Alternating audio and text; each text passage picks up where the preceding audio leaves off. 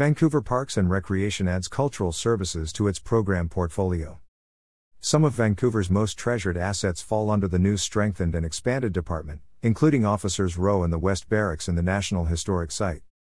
Vancouver, the City of Vancouver's cultural resources and programs have been integrated into the Parks and Recreation Department, and the department is now called the Vancouver Parks, Recreation, and Cultural Services Department. Some of Vancouver's most treasured assets fall under the new strengthened and expanded department, including Officers Row and the West Barracks in the National Historic Site, city-owned public artworks, and the Celebrate Freedom programs.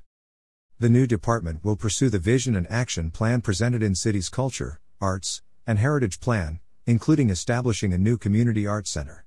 Department staff will work closely with the city's Volunteer Culture, Arts and Heritage Commission and Public Art Committee to facilitate the development and promotion of a thriving cultural, arts and heritage environment in Vancouver.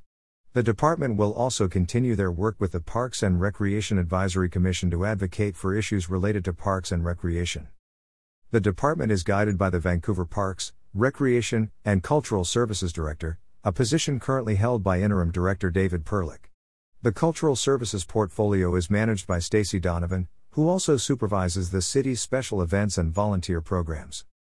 Vancouver Parks and Recreation is excited to support the growth and development of our city by adding culture and heritage programs to our array of services, said Perlick. We believe residents will experience this change as a positive joining of community-focused programs. We look forward to providing exceptional parks, trails, recreation programs, and arts and culture opportunities in the future.